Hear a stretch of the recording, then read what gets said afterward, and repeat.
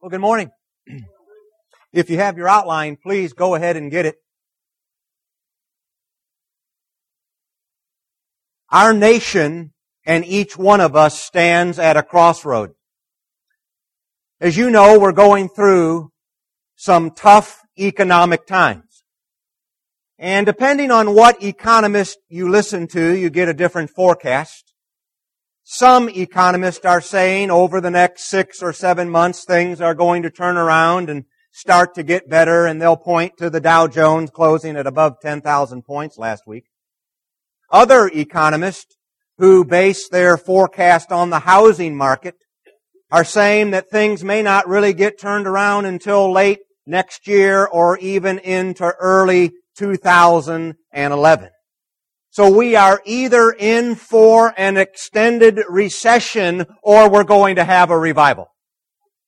And it is my prayer that God is going to use this difficult time in order to help to bring about a revival in this country and in our personal lives, in our national life. So we want to finish our series, What Will Heal America?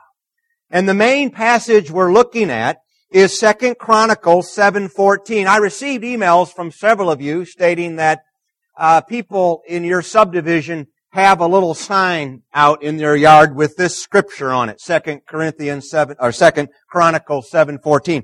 Here's what it says: If my people who are called by my name will humble themselves and pray and seek my face and turn from their wicked ways, then I will hear from heaven and will forgive their sin and will heal their land. We talked about this passage last week. There are 4 conditions and 3 promises. If we will humble ourselves and pray and seek God and turn from our wicked ways, then He will hear from heaven, forgive our sins, and heal our land. And there's no doubt that America needs healing right now. We need healing in our economy, in our businesses, in our churches, in our homes, in our careers, in our marriages, in our relationships, in our hearts. Deuteronomy 30. If you return to the Lord your God, and you and your children begin wholeheartedly to obey all the commands I have given you today, then the Lord your God will restore your fortunes. That's an amazing promise that God made to His people. That last phrase, the Lord your God will restore your fortunes. That was said to a nation of people living in a wilderness with no geographic boundaries. As we look at the Bible, both the Old Testament and New, there are 6 steps that are necessary for personal and national revival. The truth is, whatever is dying in your life right now needs to be revived. And that word means to bring to life again. It may be a marriage. It may be your career. It may be your finances. It may be your spiritual life. But all of us on a personal and on a national level need revival. So here's the first step if it's going to happen. Number 1, we must reconnect with God. If there's going to be a revival on a personal level or a national level, the very first step is we have to reconnect with God. As you know, America has been drifting away from God for several generations, and as a result, we have become disconnected. So how do we get reconnected to Him? Well, a couple of things. Number 1, we are going to have to recognize that God is God and we're not. God is God and you're not. One of the keys to stress reduction is to remind yourself that you are not God. One of the reasons why we get disconnected is because we start thinking we're God. I'm in charge on a personal level and on a national level. And the truth is, we're not. In Deuteronomy 6:4, it says this, "Hear, O Israel, the Lord our God, the Lord is one." Now what that means is we don't serve a bunch of gods. There is only one God who is our true and living Lord, and this is the first thing that we're going to have to recognize personally and nationally if we're going to reconnect with the Lord. There is one. Second thing, remember that God wants to have a relationship with you. He made you in order to love you, and He wants you to love Him back. Now we know that in our minds, we know that. But what happens is we start thinking about all of the bad stuff that we've done, and we start concluding that God is not interested in me. Listen, God is not mad at you, He's mad about you. And it doesn't matter what you've done or how long you've done it, He wants you back. This is Psalm 145.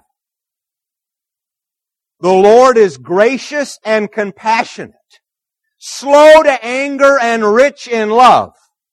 The Lord is good to all. He has compassion on all He has made.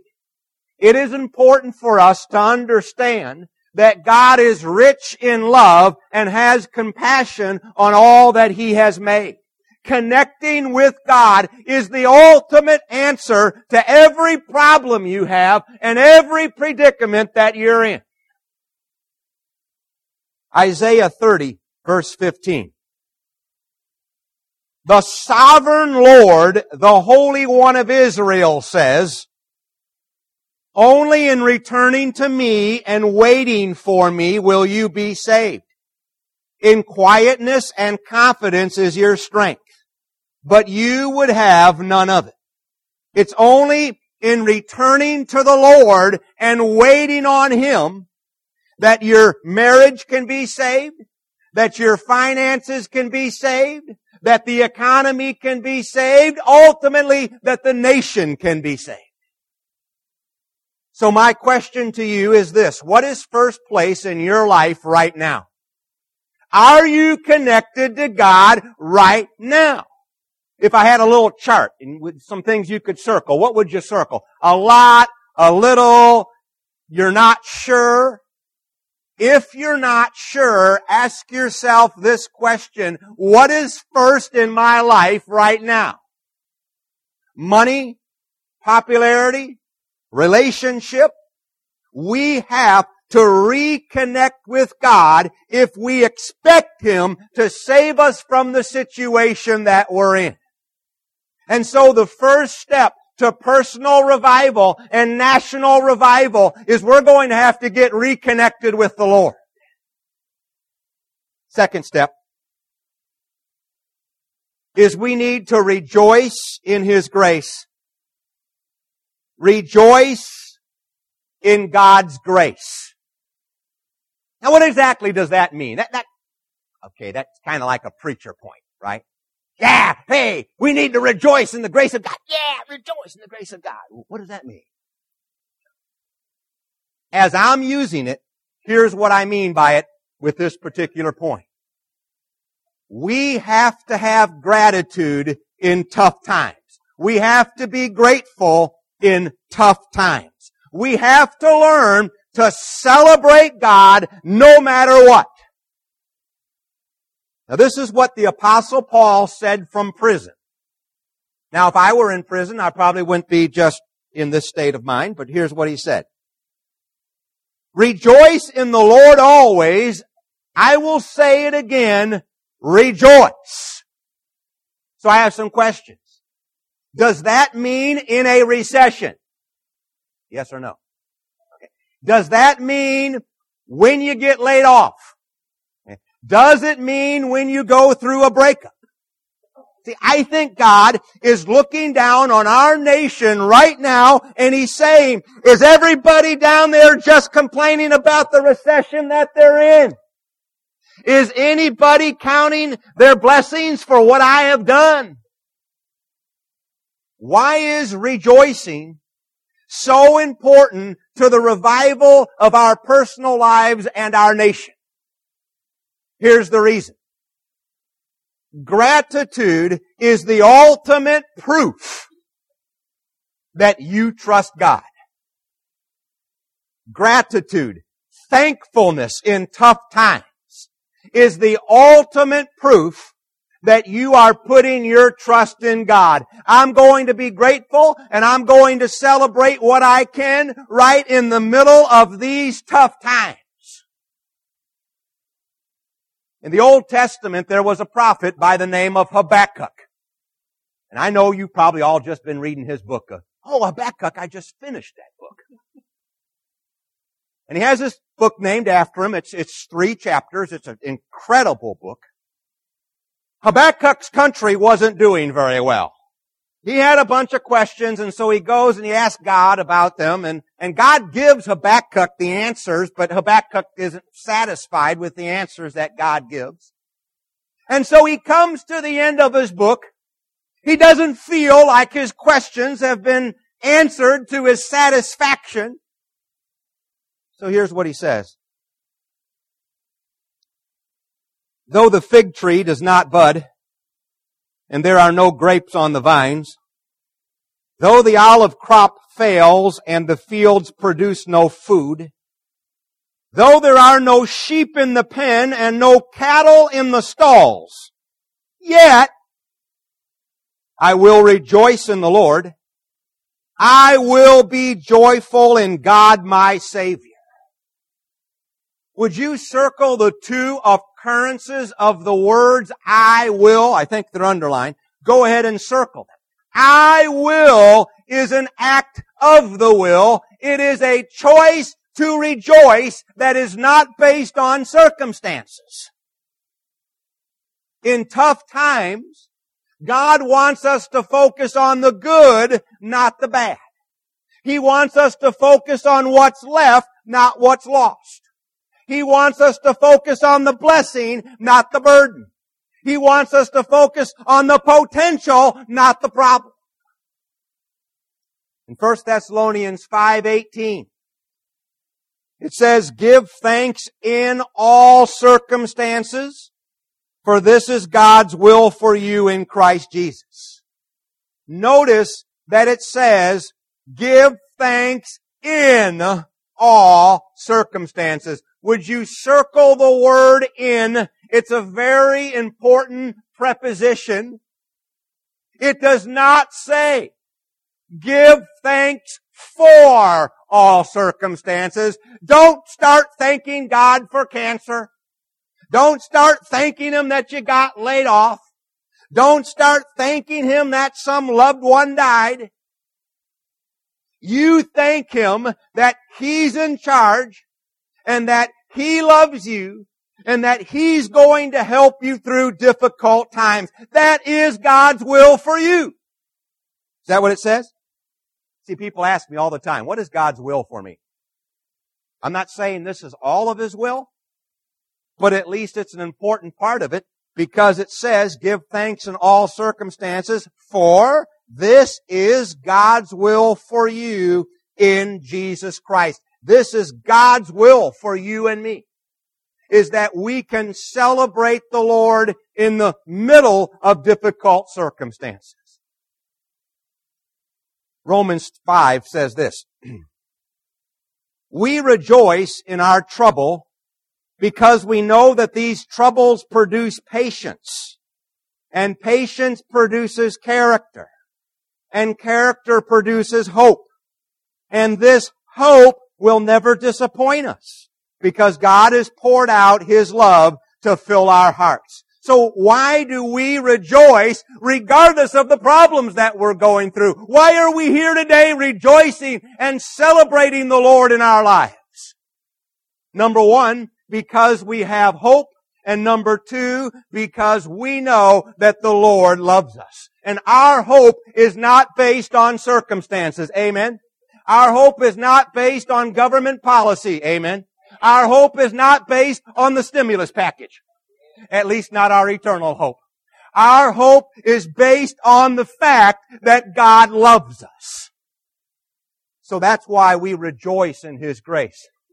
And that's why celebrating the Lord is a very important step to personal and national revival.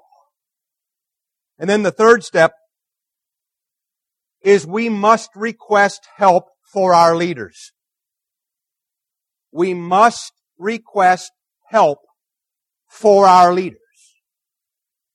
For every one of our leaders, we want to pray for three things. Now, these are not in your outline because I just read them in an article last Thursday.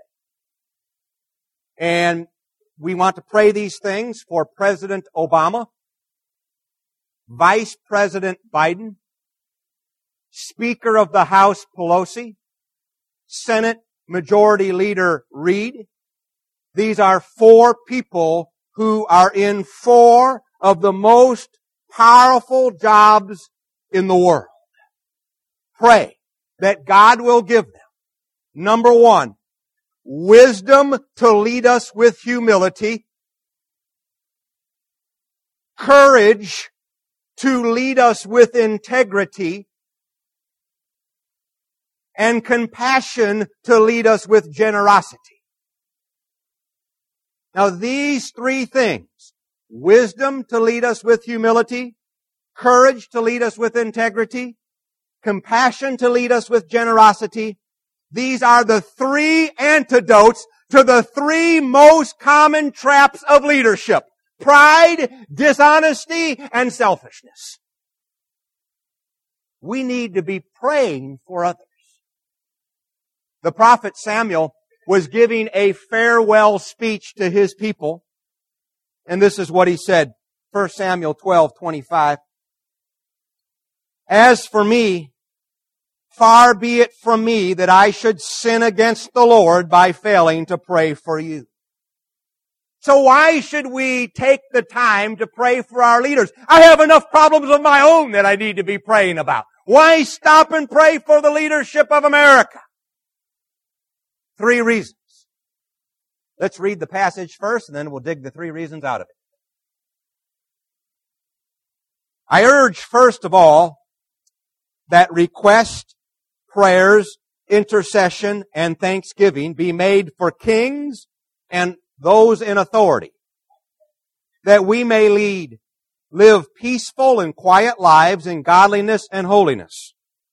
This is good, and it pleases God our Savior, who wants all men to be saved and to come to a knowledge of the truth. The first reason why we're praying for our leadership, it says, is that we may live peaceful and quiet lives in godliness and holiness. When our leaders are doing their job and watching out for us and our security, it creates the atmosphere where we can live peaceful lives, where we can have the house in the quiet subdivision. And God's not opposed to us having those things. Second reason, this is good and it pleases God our Savior.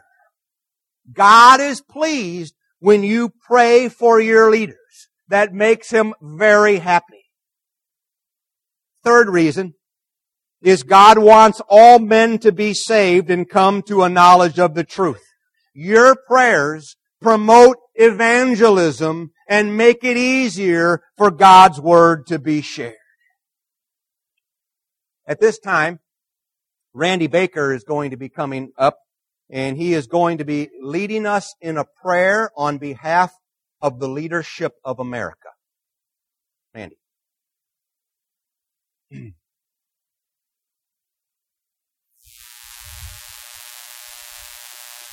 Let's pray. Father, the desire of our hearts here this morning is that we align our lives with You. The Bible says there is no government put in place without your permission and without your sovereignty. As your children, Father, we join our voices and our minds and our hearts for our nation's leaders.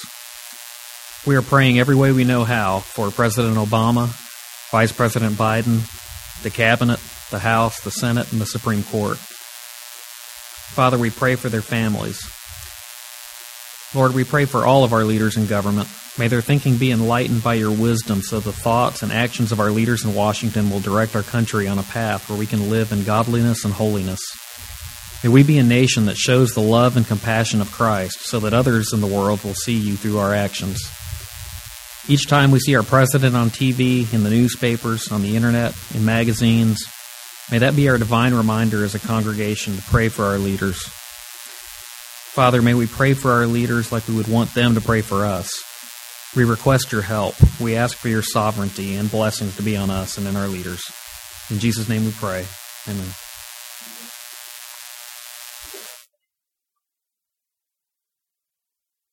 So we need to pray for our leaders. And then step 4 is we must repent of our self-centeredness. We must repent of our self-centeredness. Why? Why is this so important? Because it is at the root of every single one of your problems and the problems in this nation. At the top of the outline, there is a book that I came across a few months ago. It's by a fella, his name is G.K. Chesterton. And the book is entitled, What's Wrong with the World? Now don't run out and buy it. It was originally published around 1908, 1909, and the guy lived in England, and so there's a lot of British English in the book that's kind of hard to follow, but the basic principles of the book are very good, and it's almost like he's giving a description of 21st century America. So the book is What is Wrong with the World? I'm going to summarize the book for you in 2 words. I am. Did y'all get that? What's wrong with the world? I am. At the root of the recession are spiritual problems. Well, let me put it very plain. The reason why we are in a recession is because of spiritual problems. Now I'm going to tell you what they are. Greed, the inability for most Americans to wait for something, and buying things we don't need with money that we don't have. Now, up until recently, mortgage lenders and credit card companies have made it very easy for us to satisfy every single need instantly. We won't worry about it until next month. What has happened is we have built a house of cards, and now the house has come crashing down on us. The answer to personal debt and national debt is to apply biblical principles on saving, thriftiness, and not presuming about the future. Those are spiritual issues. So in November, I'm going to be doing a series on giving and stewardship. And the basis of my messages are going to be the Bible study program, the Crown Financial Study. We have several people here who are qualified to teach it and who have taught the course several times. It is the most biblically centered program I know when it comes to our relationship to money. And the principles presented are principles that can be applied on a national level. We must repent of our self-centeredness, because if we don't, this is what is going to happen. Galatians 5. When you follow the desires of your sinful nature, that would be self-centeredness, right? Your lives will produce these evil results: sexual immorality, impure thoughts, eagerness for lustful pleasure, idolatry, participation in demoniac activities, hostility, quarreling, jealousy, outburst of anger, selfish ambition, divisions. Now this next one is my favorite. This is just my favorite. The feeling that everyone is wrong except those in your own little group. Drunkenness, wild parties. Okay, we've at Port City maybe have had a few of those. And other kinds of sin. Let me tell you again, as I have before, that anyone living that sort of life will not inherit the kingdom of God. And so I'm reading over this last night, and all of a sudden it occurred to me, this is the TV schedule for tonight. In America, we call it entertainment. I would like to lead us in a prayer of confession. And I'm going to ask that if you'll just go ahead and stand.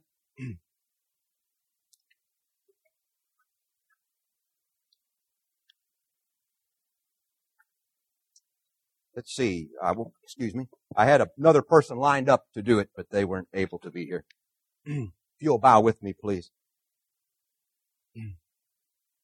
Father, you have told us in your holy word, the Bible, to search and try our ways and to turn our lives back to you. And so we stand before you as individuals, as families, as a congregation, as a gathering of Americans. We come with humble hearts. We are very, very painfully aware of our sin and shortcomings. We have trampled on your grace, and we have taken for granted your mercy and forgiveness. Now, Lord, you know what we're made of. You know the content of our character. You know that if we are left to ourselves, our hearts will turn to evil. And so we willingly admit that. We willingly confess and plead guilty in thought and in deed to sexual immorality, impure thoughts, drunkenness, greed, idolatry, jealousy, gossip, envy. We have trampled nearly to death the sanctity of marriage. We have sinned against you, and we have done evil in your sight. And so you are right and justified when you judge and discipline us. But we also know that you are full of compassion and mercy, and that you have promised that if we confess our sins, you are faithful and just and will forgive us our sins and cleanse us from all unrighteousness. And so, Father, just as we have confessed, we ask you to forgive us, heal us, restore to us the joy of our salvation, renew a steadfast spirit within us. Transform us by renewing our minds so that we can think the way you think. We can value things that you value. Give us hearts that are right and true and noble. Help us, Lord, to live lives that are pleasing to you and that reflect the character of Christ. These things we ask in Jesus' name. Amen. You may be seated. So we need to repent of our self-centeredness. And then the fifth step is we must learn to respect each other. We must respect each other. As our nation becomes more and more diverse, people are becoming more and more uncivil and rude and uncaring. We are living in a culture of put-downs. Put down other people. And because of that, there are a lot of people who are just starving to be treated with respect. In 1 Peter 2:17, it says, show respect for all people. Love the brothers and sisters of God's family. Respect God. Honor the king. So why are we told to show respect for all people? Because God never made a person that He did not love or Jesus did not die for. every human being has been created in the image of God and deserves at least some level of respect. And then number 6, we need to be moving to 6. We must revere Jesus' name. If there's going to be a personal revival, a national revival, we have to have reverence for the name of God, the name of Jesus. It is the most powerful name in all of the world. Now, how do we know that? We know it a couple of ways. Number 1, we know it by physical observation. We know it by just looking at the world around us. I did a little bit of research and discovered that God is the only name that is used worldwide as profanity. They don't say Buddha, darn it. They don't say Mohammed, darn it. In some countries, Jesus' name is outlawed. You can be arrested, beaten, whipped, thrown in jail, killed over the name. So I know it's the most powerful name in all of the world. Another reason is because Jesus is the key to answered prayer. The name of Jesus is the key to answered prayer. This is John 14:14. You may ask me for anything in my name and I will do it. This is why we pray in Jesus' name. It's not some kind of an optional add-on. It's not like in the CB world, over and out and 10-4, good buddy, roll on down the road. The reason why we're praying in Jesus' name is because we are coming to God based on what Jesus has done. We're saying, Lord, take a look at what your Son did. Now take a look at the request that I am making to you based on what He did. Acts 4:12. Salvation is found in no one else, and there is no other name under heaven given to men by which we must be saved. So there are not 5 saviors. There's not 15 saviors. There's not 500 saviors. There is one. If you want to go where God lives in heaven when you die, then you have to accept and live by His standard. So what it really comes down to are 2 choices. Number 1, you can acknowledge the name of Jesus humbly now in love and be forgiven and go to heaven when you die. Or you can choose to do nothing and humbly acknowledge His name in regret and judgment later. Those are the 2 choices before each one of us. God raised Him to the highest place, according to Philippians 2. God made His name greater than every other name so that every knee will bow to the name of Jesus. Everyone in heaven, on earth, under the earth, and everyone will confess that Jesus Christ is Lord and bring glory to God the Father. One day, everyone will kneel and acknowledge Jesus as Lord, either in regret or in love.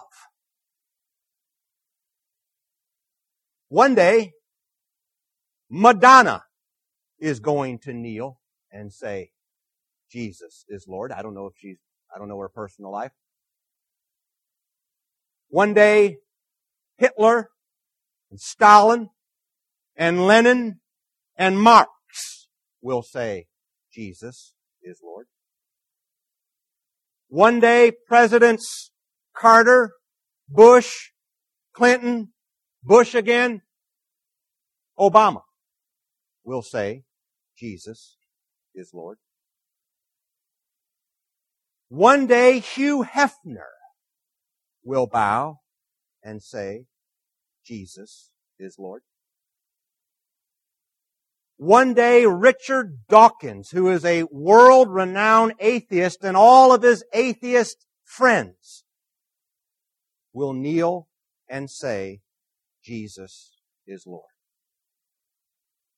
The problem for many is that the acknowledgement is going to be in judgment because they turned away in pride and rejected the only one who could save them. That's not too late for you or me. You know how I know that? Because you're breathing. Right now. You're taking in oxygen and letting out whatever we let out, CO2 or whatever it is. As long as we are breathing, there is hope. So you can make that choice now. We want to encourage you to choose Jesus Christ as your Lord and Savior. You say, I believe in Jesus. Great. Now, prove it by allowing me or someone else whom you choose to baptize you, immerse you in water for the forgiveness of your sins. If you need our prayers, we want to pray for you. We can intercede for you. If you want us to pray for you privately, we can do that too. You and I have choices. There are millions and millions of people who have gone on before us who now no longer have a choice. They made their choice. What is your choice going to be? If you have a need, please let us know while we stand and sing.